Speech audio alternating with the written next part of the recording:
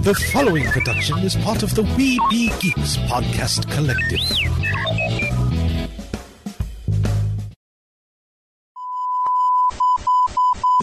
Crisis for the geek kind. Top geek officials admit they underestimated the hipsters' defense capability. Join the geek revolution and save the galaxy. Geeks from all over the globe are joining up to fight for the future. They're doing their part. Are you? Want to know more? Join We Be Geeks and the Geek Revolution and save the world. Service guarantees citizenship. Listen to We Be Geeks podcast on iTunes and Stitcher or online at WeBeGeeks.net. We Be Geeks, your voice for the Geek Revolution. Want to know more? This is a Danger Entertainment podcast. DangerEntertainment.net. Danger Entertainment Podcast Network.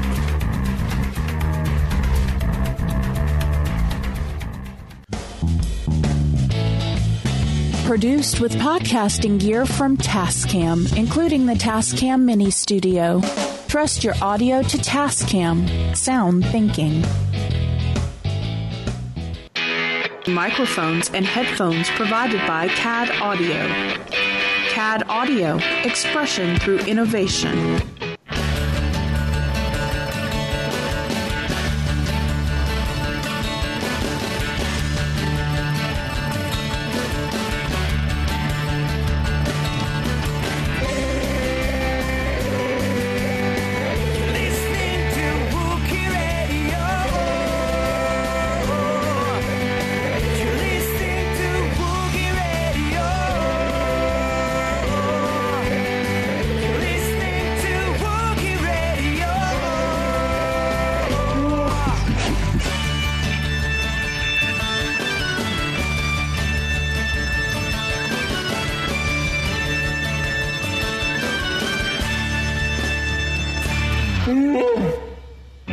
Okay, and welcome back to Wookiee Radio. And as you can hear, Mike is not leading it in this week. He told me 30 seconds ago that I could lead in here. Thanks, buddy. Anytime. I'm here for you. But I am Ken. Sitting along with me is my smuggler friends, Mike and Derek. And we are being, when you throw it, we're being joined by a friend of mine. I've known Molly for many years, and she actually started training in stunts with myself and my wife when we first started years. How long? Like 7 years ago or something like that? Yeah, about seven, maybe 8 years ago, I think. Well, yeah. A couple of years ago, she decided to up and move on us and move out to L.A. and ended up getting on Mandalorian. So Molly was one of our Jawas. So this is Molly Miller. So how you guys all doing? Doing good. I love watching you squirm. I know. Mr. Big Bad. Mr. Big Bad just started at like Geek Watch 1. Yeah, but see, Kylan has the first couple of words on that one. So, it's true. It's fun watching Big Bad Stuntman, pro wrestler squirm. Well, Molly, before we get into you for a minute, I do have to, since Mike gave me the lead on this, I do got to plug everybody. Go to the website, WookieeRadio.net. Check out all the links on the right-hand side and check out all of our friends. Doesn't cost you anything extra, but check them out, see what they got. And if you buy something from them, it doesn't cost you any extra, and they just give us a little bit to say, hey, thanks for sending you there. Yep. So we got Found Me and Heroes and Villains. And then also, Mike, what Found Me and Heroes and Villains, use the code SMUGGLERS for 15% off your first purchase. Which there's some great Mandalore-themed gear on there. And yes. And actually, I just flipped on Heroes and Villains, and they're actually running a sale of the universe right now, up to 60% off. And their prices, 60% off is huge. 60% off depending on the product. Well, you know that Rebel Commando jacket that I have? Yeah. It's $28 right now. Wow. Normally $70. Oh, yeah. Oh, wow. That's a good deal. Yep. Yeah. T-shirts at $12 to $24. Yep. So, check it out. There's some beautiful stuff on here, Molly. And to answer your other question, on our actual web store, yes, the blackout hats are available. Awesome. Let me see what this thing looks like. I may have to order one for myself. Oh, our guest last week, I did find out, it was announced this week, she's coming to Cleveland. Emily's coming to Cleveland, or from 2 weeks ago. 2 weeks ago. Emily's coming to Cleveland for Wizard World Cleveland at the end of March. Oh, that's amazing. I'm going to have to make up a badge for you to print out and laminate to deliver to her. Yeah. Well, that's if I could. I don't know if I'm going to Wizard World Cleveland, but I know she's going to be there. Oh, yeah. The hats look awesome. I'm looking at them right now. Fitted and adjustable. Nice. So check that out. That's actually our, if you go, like I said, to wikiradio.net, over on the right-hand side, you scroll down, you'll see the T-shirts for Wiki Radio, and there's T-shirts, hats, all kinds of stuff. Except baseball jerseys, all of them. Except for guests, the site's updated. Oh, the website is? Wow. Yeah. Mike's been busy. Even last week's episode is on there. Wow. Whoa. Hey, where's Mike? What have you done with him? Huh? What? I'm just finally in a spot where I can actually get caught up and try and stay caught up. Next project's working on the guest list, getting that caught up. Yeah. Well, speaking of guests, I think that's enough of the homegrown stuff. We need to get into our guests here, Miss Molly Miller. Welcome to Wiki Radio, Molly. Thank you. I'm happy to be here. Some of your other friends showed up, Molly. I can't abide those Jawas. Disgusting creatures. What? You can ignore C-3PO. I know. My friends are troublesome. That's right.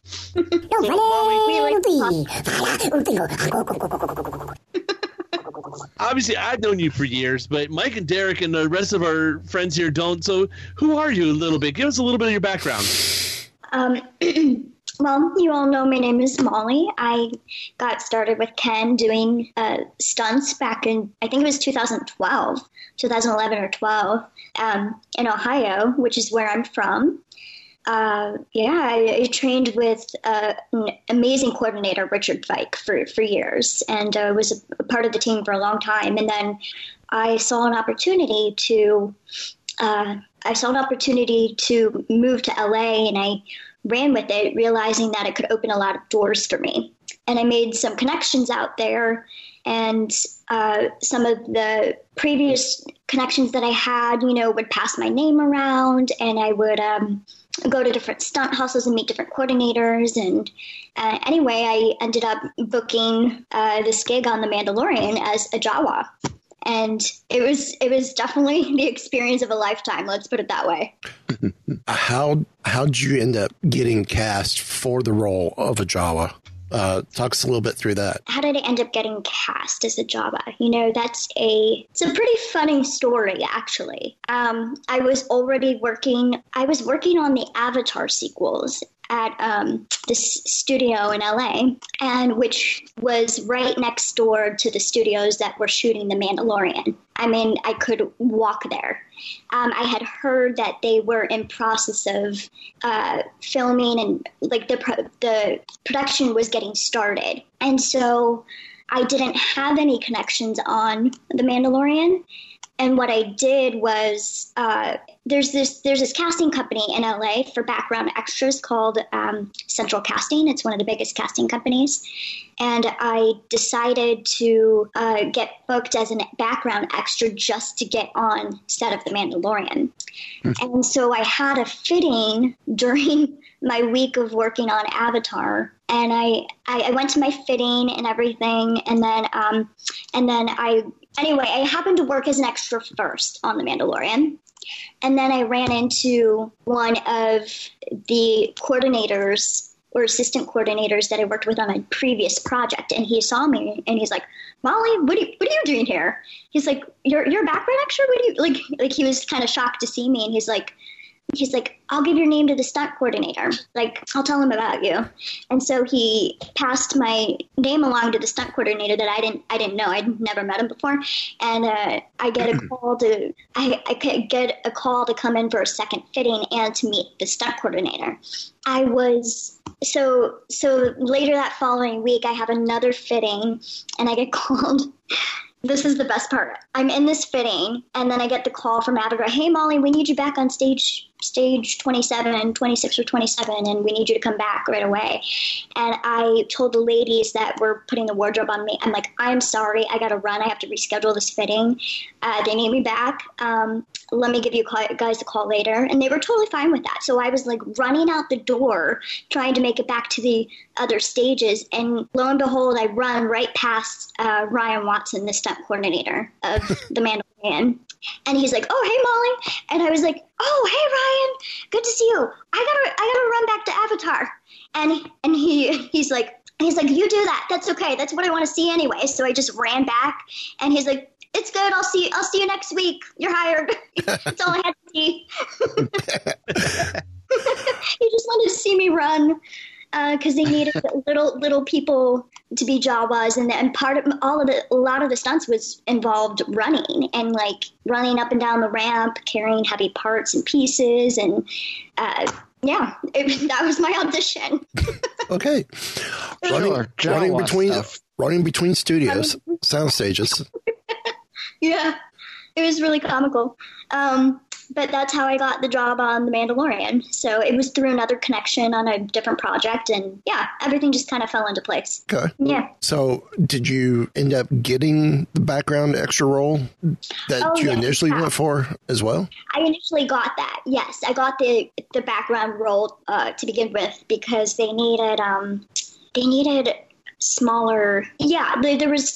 There were certain, certain creatures like that could only fit very, very tiny heads. Like the creature masks and the creature heads were so small. And so I think they could only use people who were under like 4'8", 4'6". There was no way that the circumference of these masks would fit a normal person. Okay. So besides the Jawa, what other episode or scene would we see you in? So I believe in the first episode, the background extra part that I was part of, I think was in the first episode, the canteen. I think that's what it's called. Canteen area. The cantina. The cantina. Yeah, I'm terrible with. Yeah. Anyway, so where they get in a fight and all that, and I was the stilt head. I had like these goggles. I had this brown mask with goggles on it and like one slit in the eye. Okay. And I was sitting at the table across from someone. I was just like a creature in the background. Okay. I had like antennas too. It's hard to describe, but yeah, you can see me in the background of that scene where they get where the main characters get in a fight, like. In the canteen area. Okay. Yeah. Oh, I guess I'm going to have to watch it again. Oh, darn. You didn't tell me you were in another. I was rewatching all the Jawa scenes today. Yeah, like I was mainly like a Jawa. That was my main job in The Mandalorian, was a Jawa, but I was in that first episode as a different creature. But that's why being an extra is kind of what got me the job, or the connection. It's what led up to it. Nice. Yeah. That's awesome. Yeah, you never know who you're going to run into on set. This is very true. So, as a Jawa, how much of the Sandcrawler was available for you to play in, and how much of it was just the LED screen makeups? So it was actually, it was a really tall, it was built up pretty high. So the Sandcrawler was I would say it was 70% like green screen and like 30% like an actual physical build of a platform so it was like a high rise, so the windows where the Jawas are throwing out like pieces down at the Mandalorian, correct? Yep. So it was built up really high. They had that whole wall was built up. Like there was a wall that looked just like the outside of the Sandcrawler. But it didn't move. It wasn't that big, to be honest. It was just like, I think it was maybe like 35, 40 feet off the ground. It was built up 40 feet high, maybe. That's not bad. Yeah. And then green screened the rest of it. And then they green screened the rest of it. So it was like one big square wall, and the rest was green screen. Okay. Yeah. Interesting. And then, with that wall and that first scene where he's climbing on the Sandcrawler, which Jawa were you? Oh, I think I was in the second window on the left. The one that's hard to keep track of. Like, I know I was in the second window on the left, and then on top of the sandcrawler when they're trying to break the crane and make him fall. I was the Jawa with the hammer on the left side, hammering at the crane, trying to break it. Yeah, I saw that earlier. There's only two of them that are swinging at the crane. One has a big stick, and yours was with a hammer. Yeah. That one definitely you can tell that it's you. Yeah. Once you actually tell us that it's who it was. Yeah. So, were you there for most of the scenes of the Jawas, or was it just for certain things, or? I was there for most of the scenes, most of all the Jawa scenes in episode 2. Yeah, I was there for the egg. I was there for, when he's trying to get the egg back from the Jawas, and he shoots his flames out of his arm, you know. Oh yeah. I was in that scene, in the way back. So the flame was an actual practical effect? No. Okay. That was CG. The flame was CG. Yes. Okay. That would have been pretty dope, though. I wish they could use real fire. Yeah, but those costumes probably would have went up real easy. Yeah. Yeah. So what's it like wearing the Jawa costume? It was pretty heavy. I felt like I was wearing the best way to describe it, like a heavy burlap sack. Huh. It kind of it was pretty heavy, and then we had accessories. Like I had the little belt and one of the belt with the bullet loops on it. Okay. For fun. Yeah, bandolier. Sling. Yeah. I don't know the names of this stuff. I should. What else did I have? We had goggles under our hoods. We had these goggles, and then the red eyes that you see were attached to those goggles. But they didn't sit quite directly over our eyes. It was more above my eyes, and I could kind of see through the hood, but all I could make out were shadows. It wasn't perfectly clear. I couldn't recognize someone's face. It was really difficult to see through these costumes. Yeah, and then the goggles would fog up sometimes, so they had to run over and bring fans to blow under our hoods just to clear up the fog, so that we'd be able that we had some sense of direction. It was kind of funny. So most of the scenes done on. Go ahead. Sorry. Oh, no. I was just going to say, then they got anti-fog, defog, and then they, wiped the inside of our goggles so that they wouldn't keep fogging up on us. But it was, really hot out. It was, 80 degrees.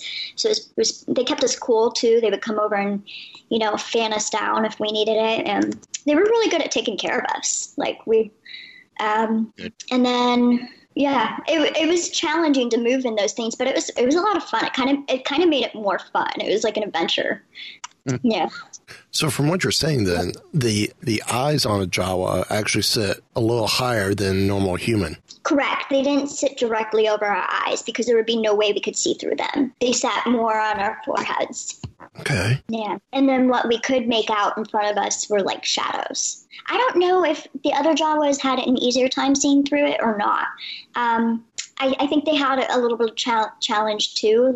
I have a very narrow face, and some of them have wider faces, so I don't know if that helped stretch the fabric out a little more, Right. So it made it more visible, but I was able to I did fine. I was able to see where it was going for the most part, and our sense of direction, it was pretty simple, where we just had to run in a straight line or off to the left or to the right. It wasn't we were running all over the place in several different directions at once. It was pretty straightforward. Okay, so it was kind of the hood. It's sort of like the Halloween hood, Phantom hoods that you get from Walmart, where it's got the hood and the black see-through mesh. Yes, it was like that. Okay. Mm-hmm, correct. I have a wrestling mask very similar to that. Oh, you do? Yeah. That's awesome. So, but so most of this, was it filmed on a soundstage, or was this mostly outside, out in the desert? It was mostly that. I believe that episode was mostly shot outside on a back lot by the stage. Okay. So and it was like it was made to look like a desert. I mean, there was dirt and sand everywhere. Like it looked like it looked like I was in that world. It was pretty cool. I felt like I was in Star Wars. Let's just put it that way. Okay. Or, I'm sorry, Cool. The Mandalorian. Oh, no. Saying you were in Star Wars is perfect. Yeah. Were there any other well-known little people in the Jawa costumes that we may know of that you were surprised to see there? Or was it the typical lesser-known who are not known for the stunts that should be known for their stunts? Right. No, I did not meet any like well-known little people that were Jawas. I did meet Misty Rosas that played what is this character's name? I'm blanking on the name. Anyway, I met Misty Rosas. She was like more well-known in the industry, and she may have been playing Nick Nolte's. Misty Rosas was Quill's. Was the performer? Yeah, Quill. Yes. Yeah, she played Quill. Oh, okay. Yeah, I met Misty. She was really cool. Yep. As for the people that played Jawas, there was 3 other stunt, smaller stunt people that I worked with that were the stunt Jawas, and then there were probably 15 to 20 background extras, little people that were background extras that played all the background Jawas. Okay. Yeah, so there were a bunch of us, but they were they were just like not well-known people. Okay. Well, that's like we found out with the Ewoks. Remember, Ewoks? There was only 4 or 5 stunt Ewoks. All the rest were just background extras that were out there, and the ones who were stunts would swap costumes just so they could be multiple different Ewoks. Right. Yeah. That's really cool. I'm looking at the cast list for Mandalorian, and it looks like you did possibly work with another Star Wars veteran, Douglas Farrell. Oh, yes. Who was a Ewok in Return of the Jedi. Oh my gosh. Yes, I love Doug. Yeah, I worked closely with him. I totally forgot. Well, it's been a while since you filmed it. How long ago did you guys actually film that? That was I think October 2018? No. Wow. 20. That sounds about right. Sounds about right, because Emily was telling us she filmed in 2018, all her stuff. Mm-hmm. Yeah. October or November 2018. It was around there. Yeah. Mm-hmm. So have you actually started having friends and family all going nuts because now that you're actually in Star Wars? Has it actually made an impact on you or anything? Yeah, I had a couple family members super excited about that. They're like, "Oh my gosh, you're in the Mandalorian! That's so cool!" And I had quite a few friends super excited about it too. And my brother's so cute. He's a fan of the Mandalorian and Star Wars as well. And he brags about me to his friends all the time. My sister's in Star Wars. And I'm like, oh. Like, thanks, bro.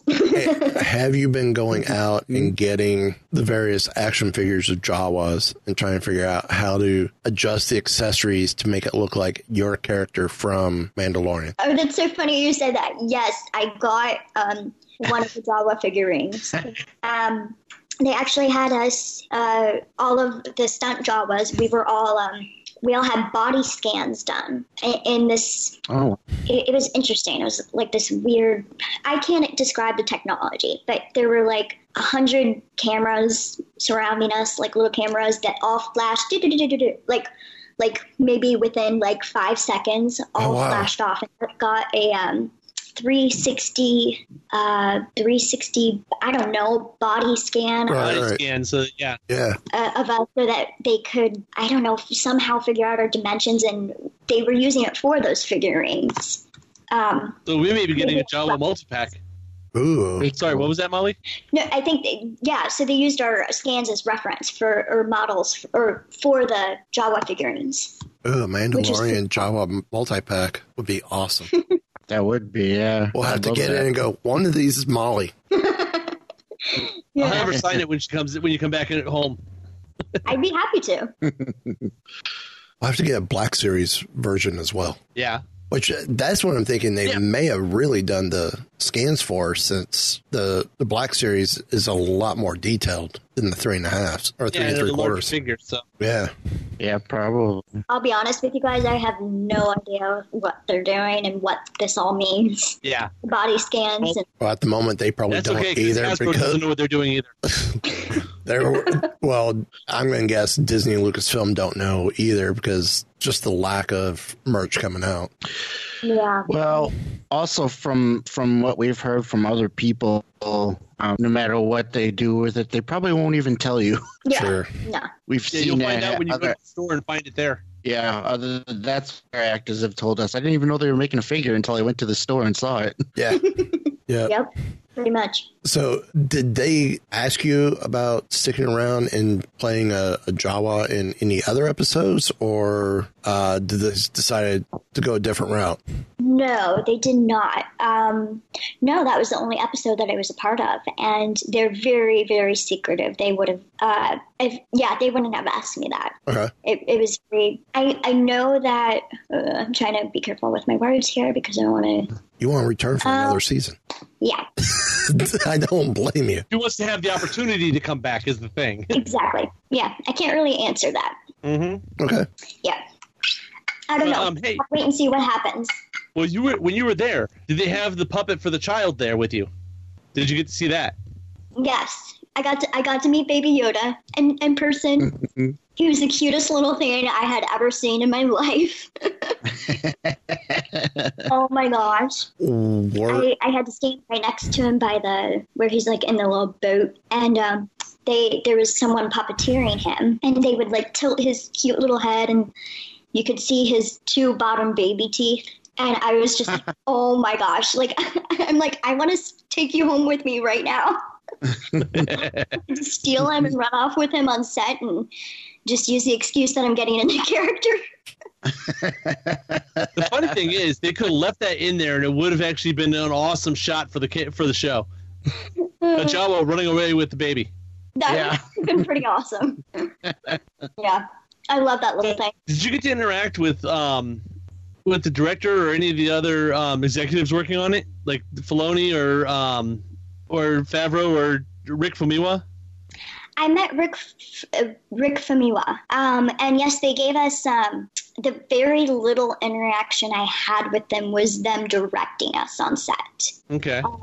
And I remember I met Rick and what was the other woman's name? There was a woman there. Oh, guys, I'm terrible with names. Forgive me.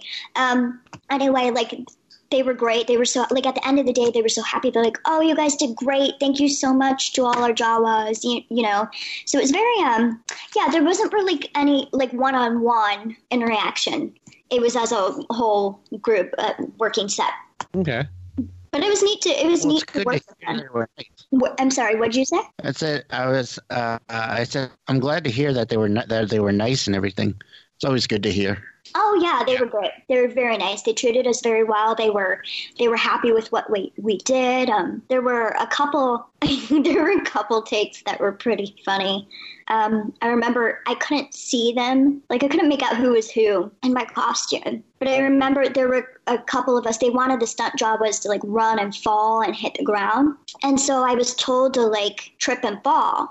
And so they told me where they wanted me to go, and so I pulled my mask a little tighter so I could see a little better, and I looked in that direction. I'm like, okay, that's where I'm gonna go, and I found my spot. I'm gonna run there and trip and and land right by the edge of the ramp.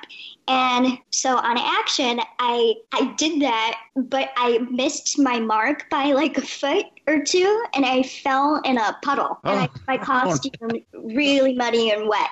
But they were laughing. They thought it was pretty funny.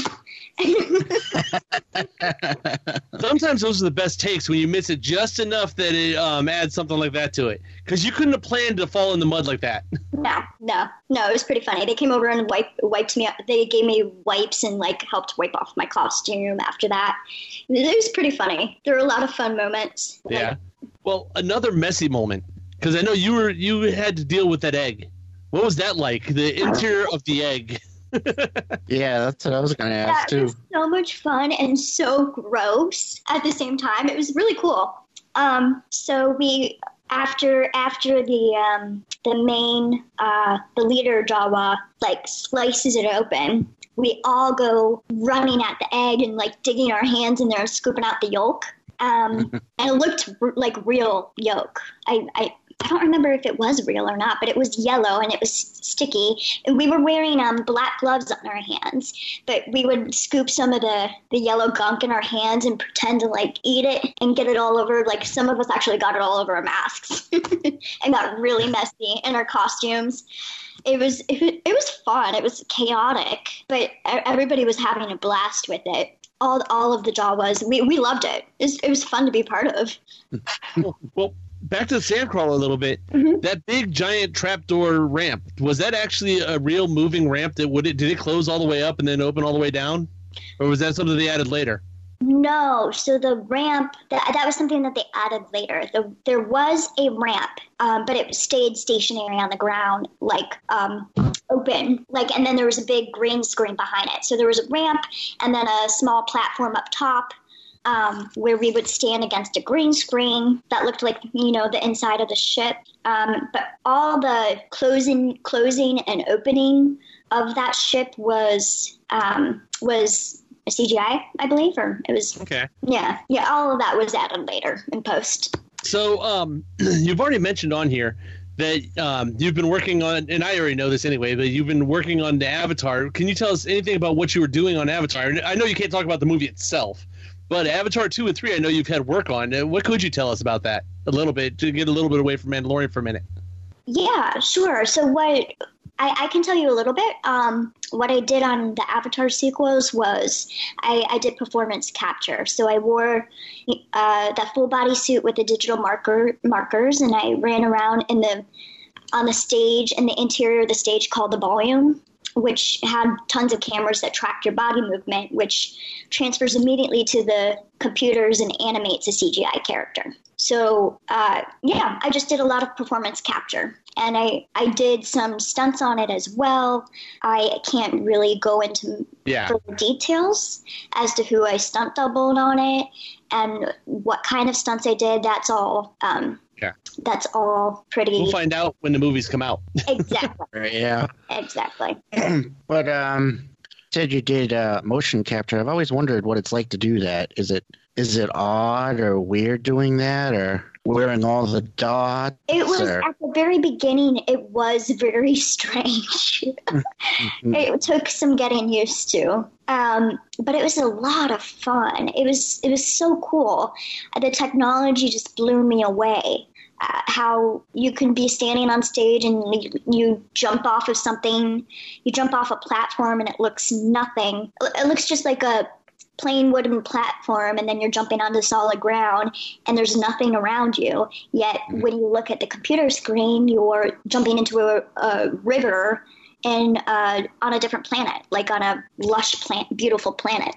And then you have to pretend you're in that environment, which it was so cool. Whatever you were doing on that stage immediately was animated, and you saw yourself in a completely different world as a different character doing exactly what you were doing. It was amazing. Sounds like it's basically the closest you're going to get to right now to actual virtual reality. Yeah, pretty much. Yeah, it does sound pretty cool, though, especially being able to see yourself right there in the scene. Yeah, you can see yourself and with other people that are doing the same thing. There's a whole bunch of you, and then you're on a different world together. And sometimes we would have fun with it, and when there was a little downtime and they were still calibrating or getting the technology ready to go, we would mess around and we would do fun dances. Some of us were flossing, others were just doing the disco, just messing around and playing with the characters. Giving them gag reel footage. Yeah, that would have been awesome gag reel footage. Yeah, I hope they throw that in there. We had fun. It's great. That's gonna have some fun. Oh yeah. Yeah. Well, that's what we heard from Emily about Mandalorian. Also, was if they ever release gag reels for the episodes, the gag reels could be almost in the bloopers, Could be almost the full length of an episode with some of the mistakes here and there. Yeah, that's like the best part. Like the mistakes are like so entertaining. They're so fun. Yeah. I hope they have like footage like that from behind the scenes. I've always found behind the scenes footage really, really fascinating. Yeah, I love seeing that stuff. Yeah, me too. That's the actors in us. Yep, absolutely. You want to see how it's done. Yeah. I have to say though, working on these movies and doing stunts in the stunt industry has changed how I watch movies now. I have to mentally yell at myself to shut up while I'm watching a movie because I'm like analyzing how they created that stunt or set it up, and like oh, that was such a cool ratchet. Oh, I wonder if they did that like 5 or 6 times before they got that shot. And then I'm just like, Molly, be quiet, shut up, enjoy the movie. Like, stop thinking about it so hard. Yeah, that makes sense. I could see that. That's I've heard actors talk about, you know, watching scenes and doing the same thing, but I always it's in to hear that when you're watching stunts, you do the same thing as well. Yeah, absolutely. Yeah, there's so much work that goes behind creating movie magic. There's a lot, like, once you know what that entails, it's cool. It's cool to know this information, but it also, like, it's almost too much awareness. It just kind of changes how you watch things. All right. It kind of switches that focus. But if the movie is like really, really, really good, like if the story draws me in, like I'll get lost in it. Like, I love movies that pull you in and you're so sucked into it and drawn into the plot that you feel like you're in that movie. Like, it moves you so much that you're not even thinking about anything else. Those are the kind of movies that I like to watch. And sometimes, like, the more like there's been a couple that I've seen that are kind of like, they're okay, they're a little boring, and that's when I start thinking throughout them and analyzing them. It has to a movie has to draw me in. I apologize for having stepped away. My niece's local cat food showed up at our house, all 54 pounds of it. Oh, wow. And she came to pick it up after work. So, yeah, that was a chore, especially with the dog. She's hyper. That's I haven't heard the dog yet. It's because I put the microphone on mute as soon as I got word she was here. So y'all didn't hear her. So I'm assuming we have moved on from Mandalorian towards Avatar. A little bit, yeah. Yeah, we talked about there's not much she can say about Avatar. Yeah, obviously. I can't talk a lot about it because it's not out yet, and I signed an NDA, and so there's a lot I can't share, but I shared a little bit how doing performance capture was like. Okay. And you and I can talk. I work for the company. I work for Disney. Oh wait, it's on air, so now we can't talk about it. Never mind. Speaking of Disney, have you had a chance to go out to Galaxy's Edge out there at Disneyland, or have you come here and done Avatar and Galaxy's Edge? No, I have not yet done Galaxy's Edge. I would love to. That's on my list of things to do when I get some downtime. But I haven't gone out. Actually, last year. I went to Disney World, and I went to the Avatar park down there. Okay. Yeah. And that was really cool. It was the ride there. That was amazing. The Flight of Passage. Yes. That was. I have yet to do the Flight of Passage. The river ride I really liked as well. Oh, yes. That was beautiful. Yeah. And the technology used in it was very impressive. Now, absolutely. Did you come see Pandora before you found out you were cast for Avatar, or after? After I found out I was cast for it. Like, way after. This was like after I had finished working on Avatar, then I went to Pandora.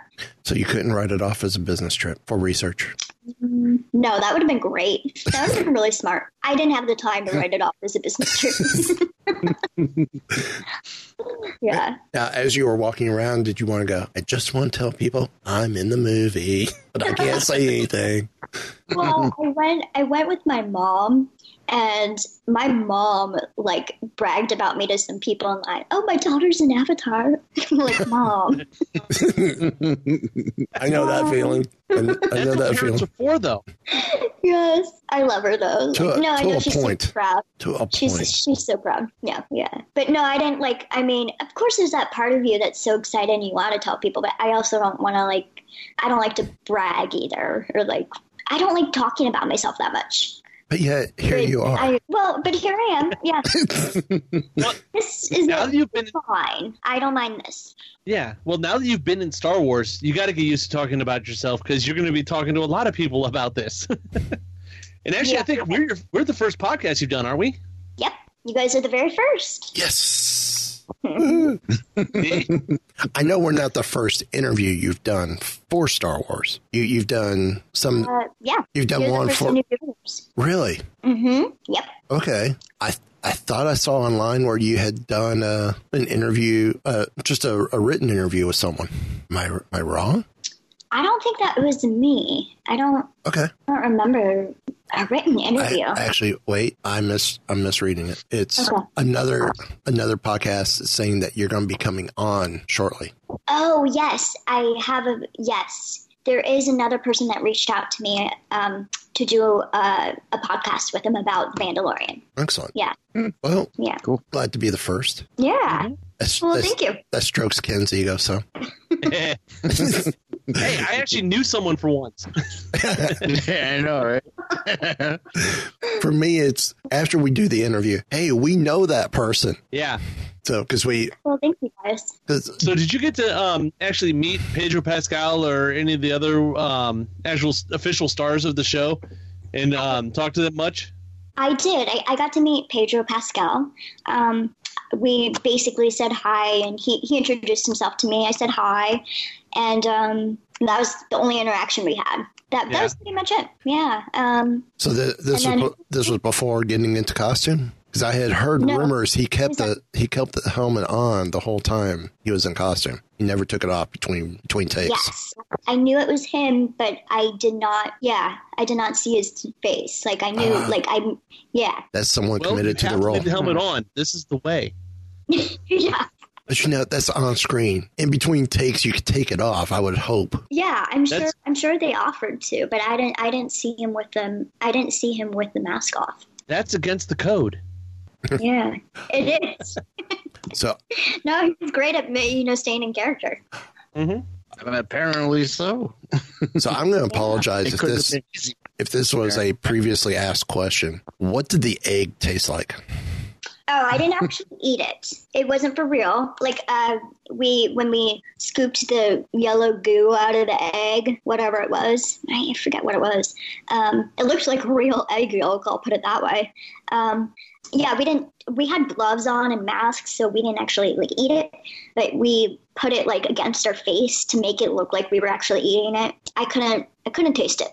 Was it kind of like a slime consistency? Yeah, it was like a slime consistency. They may have used, it kind of smelled, I remember vaguely it smelling like egg, so I wonder if they used real egg yolk. That would have been interesting. Nah, they went over to Paramount and went to Nickelodeon Studios and grabbed some of their slime, added a little bit of blue to it, and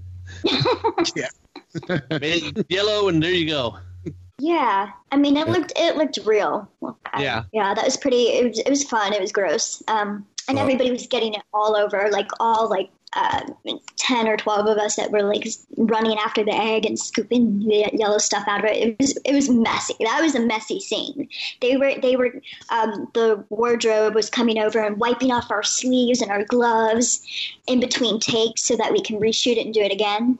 And then they would refill the egg up and then put the top of it back on and make it look like we hadn't opened it yet. So we'd reset the scene. So it sounds like it was more slime than it would be the other thing I was thinking of, which is a Karo syrup concoction, which would be really sticky. Okay. Yeah, if it wasn't sticky, it was probably slime. You might be right then. Yeah. Because it was coming off with wipes and stuff. It came off pretty easily. It was probably slime. Mm. Yeah, you might be right. So, since now that you were on Mandalorian, what was your favorite what happened on set that was your favorite time on set doing this? Oh, One memory that you remember, something happened that this was the greatest thing in the world. I would just my favorite thing. I would say it was just just being a part of The Mandalorian and just being a part of every scene. I wouldn't say I had one favorite moment. I liked doing the stunts. I liked falling. I loved. We ran up the ramp too. We were carrying pieces of the ship or pieces of parts for the ship and like running up the ramp and then down the ramp. Everybody that I worked with was super cool and laid back, and it was such a fun environment. I mean, like, we would be cracking jokes in between with the wardrobe assistants and camera assistants. What else? There was one moment that I remember very clearly. That was another funny moment. I was carrying like this metal piece that looked like a rocket, and it was kind of heavy. I think it weighed like 3 or 4 pounds. But we were all grabbing parts of the ship to run off with, and I was supposed to run towards the ramp. And so as I was running, like, we're supposed to drop everything and run. So when they yelled action and I started to run, I dropped the rocket, and I don't know how this happened, but it dropped right by my foot, and I did like a mid-air kick and kicked it with my back foot out of like in the shot, and like almost tripped, but like I caught myself, like I didn't fall, and then I just kept running straight up the ramp. But I'm like, man, that was cool. That was so unintentional, but that probably looked really cool on camera. Now we'll have to go back and see if that's the take they kept. No, they didn't keep that. No, that would have been cool. Yeah, we did a lot of little vignettes that didn't make it an episode. Okay. Who was the director for your episode? Rick Famuyiwa. I don't know how to say his last name. Famuyiwa? Don't worry, nobody can say his last name. It's Famuyiwa, I think. Famuyiwa? Yeah, Rick Famuyiwa. Really cool guy. So, if I remember right, we get to see him as one of the X-Wing pilots in when they go destroy the... Oh, yeah. It was him, Filoni, and the gal. No, Favreau was Paz Vizsla. He was... Yeah. That was a female. I can't think of her name. Yeah, the other director. Just a second. I'm already on the IMDb page. Yeah, isn't it the same director who's doing the old series? Deborah Chow. Yes. Yeah. So yeah, it was Deborah Chow. Oh, Deborah Chow. Yes. Oh, I met her. Okay. I think she worked on the second episode too. Oh. Pretty sure. Okay. Did you get? Well, no, she's supposed to be directing the new Obi-Wan series also. Yeah. Oh, awesome. So now you need to start getting out there going, hey, I want to be an Obi-Wan. I've already played the Jawa. I could do it again. Yes. Well, yeah, really. We know Obi-Wan has to take place on Tatooine anyway, and there's Jawas on Tatooine. At least part of it. Mm-hmm. At least part of it. Nothing says he doesn't go off-world. I say he doesn't go off-world. Good. Well, not that they listen to me, but... And Molly, and they've already got your sizes. They can just pull your costume, because your costume was the brown one, right? Not the gray that they used on the other Jawas? Yeah. All they got to do is pull your costume out of Mandalorian stock and reuse it. That's right. That's true. Hey, and we know that they still have the costume because Lucasfilm doesn't throw away anything. No, they don't. No, they don't. They still have a lot of the stuff from like the original Star Wars: A New Hope from this back in the 70s. They still have stuff from that. Yeah, that's incredible. It's all in Burbank now. Wow. Yeah, it's in the archive. Well, the archive's been moved to Burbank. Mm-hmm. So. Wow. I mean, I know Lucas has some of that stuff, but yeah, a lot of it went with the company. Anything that didn't stay at the ranch archives that he kept was kept at his house. Mm-hmm. Just like with like half the merch as well. Yeah, when I first talked to you, Molly, you were surprised. I told you it's like you don't know what kind of can of worms you've opened just by being part of this. No, I did not realize that. Wait until you get the invite to Celebration. Or the Celebration. Yeah, Celebration is the big Star Wars Celebration convention. Is the big, that's the one run by Lucasfilm. Oh my gosh, that would be so. It's in Anaheim this year. I live like an hour from there. Not even. So it's perfect. If it doesn't happen this year, it'll probably happen in future years as the show keeps going. Since they say they want to do a total of 5 seasons. Wow. So Hey, and Wizard Worlds and everything else. So yeah. That's great. Well, I'm looking forward to that. Well, between Avatar and Star Wars, you got a long career ahead of you just signing autographs. Yeah. Oh yeah. How was it that you got involved in doing stunts for some of the Disney shows that you've been a part of? Oh, like the kids' Disney shows, like Bond and Coop and Cammy and all those. Yeah. So I had how did I? Let me take my train of thought back to when I did that. That was like 2 years ago, I think. I believe so. The stunt coordinator, Danny Wayne, I had met him. I would go to these stunt hustles in LA where they have it twice a year. Where like maybe 15 to 20 coordinators all show up to this event, and they have like their own little booth, and everybody, like all the stunt people in the industry are like invited, and people who want to get in the stunt industry who haven't done stunts but have like an athletic background and all that, they can come and meet these coordinators and show them their headshots and resumes and reels, and try to get build relationships and try to get jobs that way. So I've gone to a couple of those events and like got to meet several coordinators, and I believe I met Danny Wayne there, or maybe even from, I don't remember exactly, I think maybe from a previous connection, like a previous coordinator I worked for. So yeah, anyway, I got a call from him out of the blue, and he asked me if I was available to double this kid on the Disney show. And I said, yeah. And so usually what happens is it's a very small, like the stunt industry is smaller than like the acting industry. As opposed to 200,000 actors, you have like 8,000 working stunt people. That's probably increased over the past several years. It may be more like 15,000 now, something like that. But it's still a very much smaller pool of people. And all the coordinators in the industry, everybody knows everybody. So what happens is when I work with one stunt coordinator, they all have their stunt coordinator friends, or the people that they know, and usually they share contacts with each other. So I've had my contact information just passed off by a coordinator that I worked with like a year ago. I got a call for a job working on Magnum PI, and the coordinator on that job was like, "Oh, hey, I got your name from so and so, who I hadn't worked with for like since last year. It had been a whole year, so I got a job out of the blue just because I had worked with the coordinator prior. I fit. I was the same size of this kid on that show. I'm 4'4", and this kid that I was doubling, it was also 4'4". Coordinators try to match as close as possible stunt doubles to the actors, like close in height, close in weight, close in look. If so, you never know when you're going to get your next job, or who it's going to come from, or what job will lead to another job. Okay. But that was a long answer to your Disney question. No. It's a great answer. Working Magnum PI got you a trip out to Hawaii, so. Yeah. Oh, nice. Yep, that was my favorite location I've been to. Of course, it's Hawaii.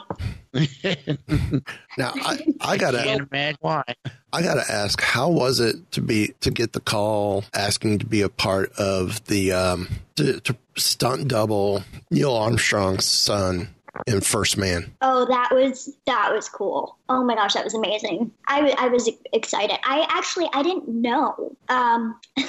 I didn't know I was doubling, I didn't know who was, so when I got the call for First Man, I knew I was doubling a kid in the movie, but I didn't know who was playing Neil Armstrong. I didn't know it was Ryan Gosling until I showed up on set. And, I'm a fan of Ryan Gosling. When I should have done my homework and looked it up, but not going to say, I don't really get starstruck that easily anymore, but, that one, I was like, oh, my God, it's Ryan Gosling. Oh, my gosh, I'm doubling his son. What?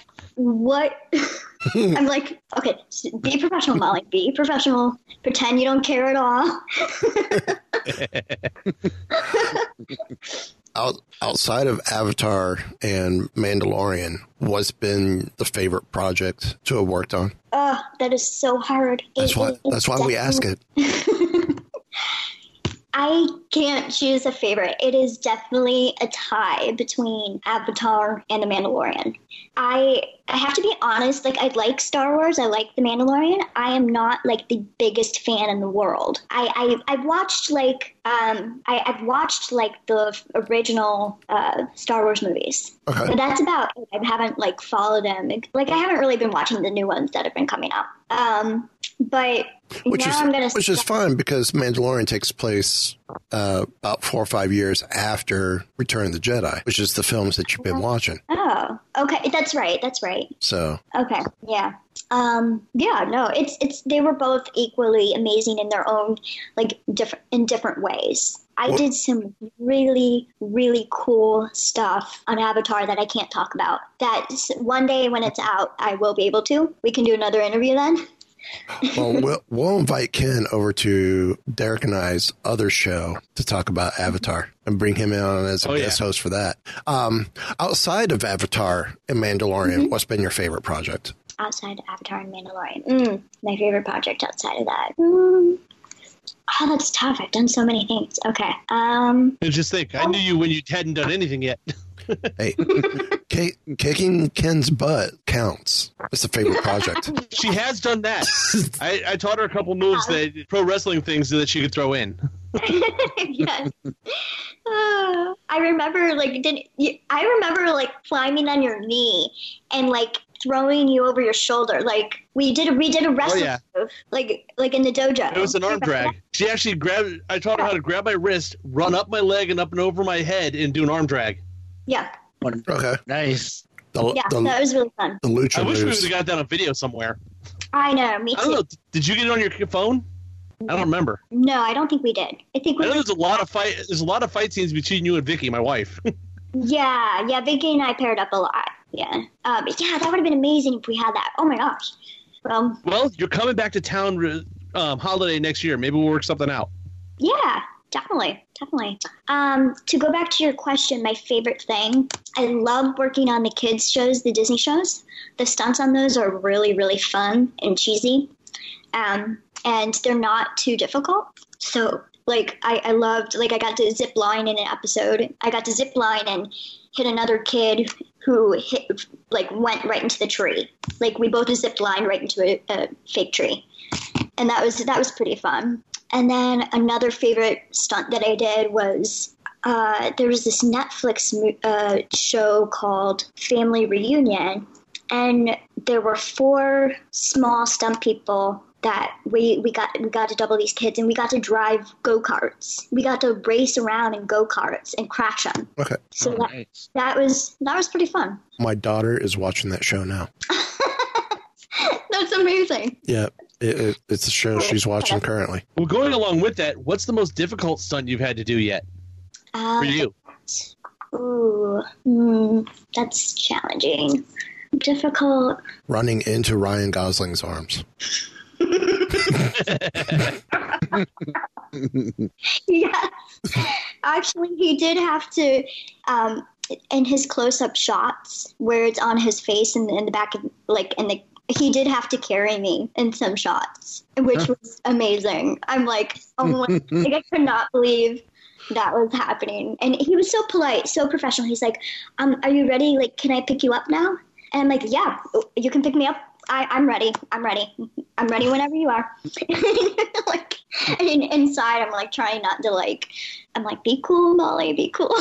I'm like, I died. Like, I'm like so like in shock that this is happening. So because I'm like a huge fan of Ryan Gosling, and he's like so handsome. I'm like, oh my gosh, Ryan Gosling is carrying me right now. Okay, it was pretty funny. And then, so they got the scenes of us running through the house together and, like, running out the kitchen doors.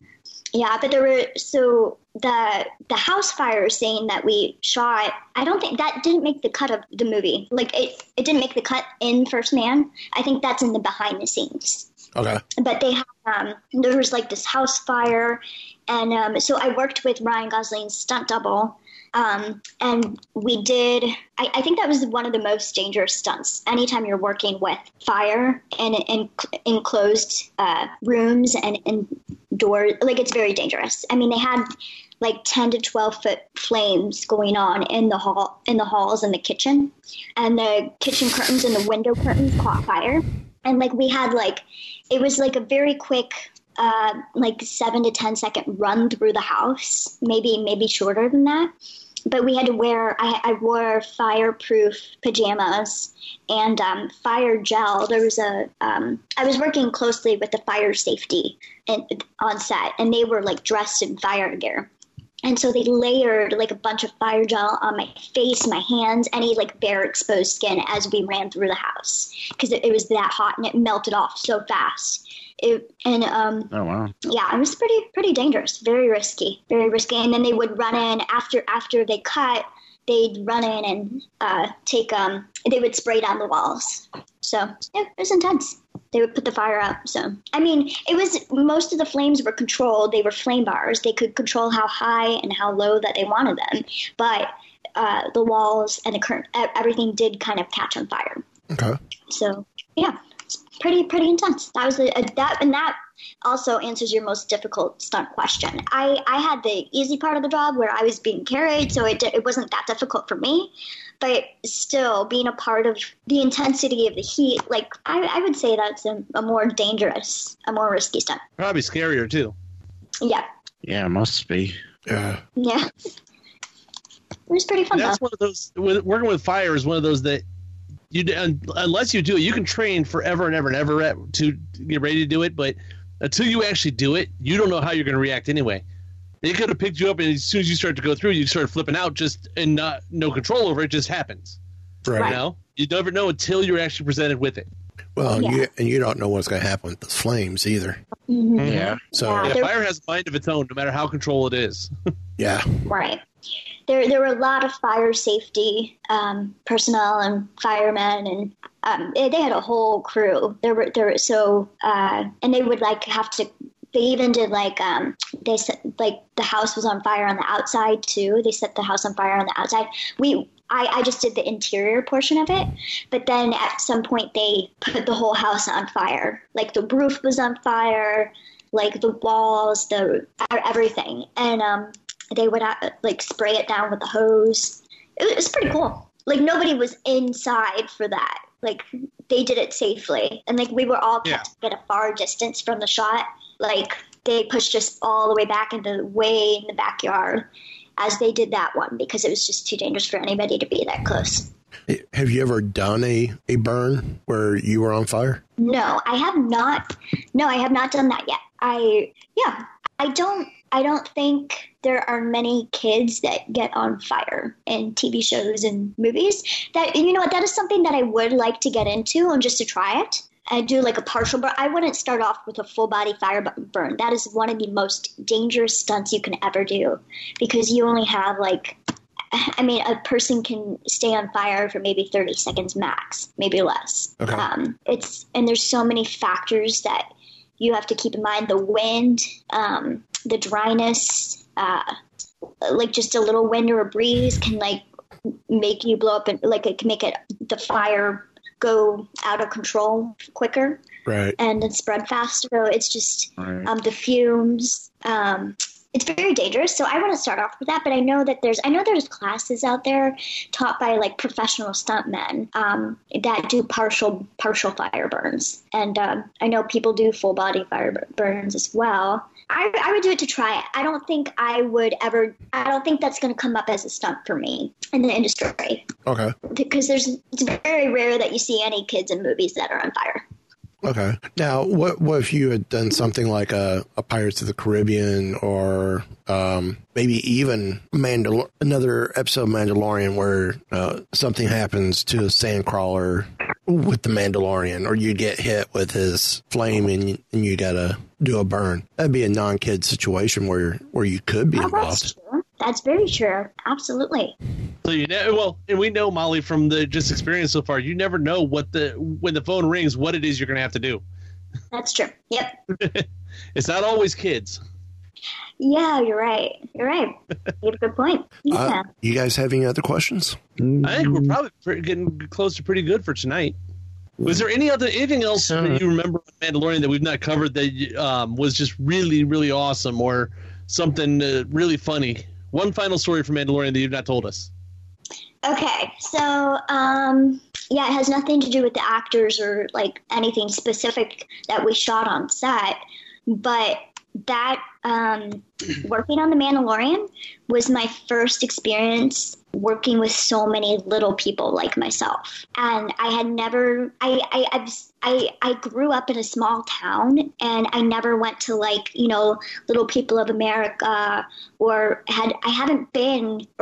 didn't know that many little people. I maybe came across one or two in my lifetime, So working on set with so many little people, I met a woman who was like 3'2", and I looked down at her, and that was the first time I ever looked down at someone in my life. Like, I've never had that experience. It was a very surreal moment. I'm like, oh my gosh, I'm looking down at a person. What? I'm like, this feels really weird right now. There's someone smaller than me, and it was great to meet her. She was a lovely lady. I fortunately don't remember her name because we only got to talk for like 5 minutes, but she was really nice. But that was just a surreal moment for me. I'm like, there's someone smaller than me, and there's so many little people. I don't know what to do with myself. This is so cool. Like, it kind of it felt really neat to be with so many other little people. That was just really cool to me. Yeah. And we had fun. It was just a great set to work on. And we all had fun working on the different scenes together. And I think that egg scene was probably a favorite for everyone. Everybody went wild and crazy when that egg came out. It was fun. We were all like running into each other, pushing each other, clamoring over each other, trying to dig for the egg, to eat the egg. And I think that was the most fun scene that we did. Okay. Yeah. So we all bonded over that. But yeah, I'll never forget my first experience working with so many little people. I thought that was really cool. Okay. Where can people find you online? So I have an Instagram account that people can follow me on. My Instagram is Molly Miller Stunts, and it's spelled MollymillerStunts. So they can look me up there, and then they can also find me on IMDb and just type my name in. And yeah, all my credits are on there, and my little bio, and those are the only two places that I'm also on Facebook, but it's private. My Facebook's pretty private. So yeah, those are my public pages. All righty. Well, Kim, why don't you bring us home? Well, Molly, thanks for hanging out with us. And I'm glad we were the first chance you got to actually talk on a podcast. But I think there's only one thing we got left to say. Give the evacuation code signal. All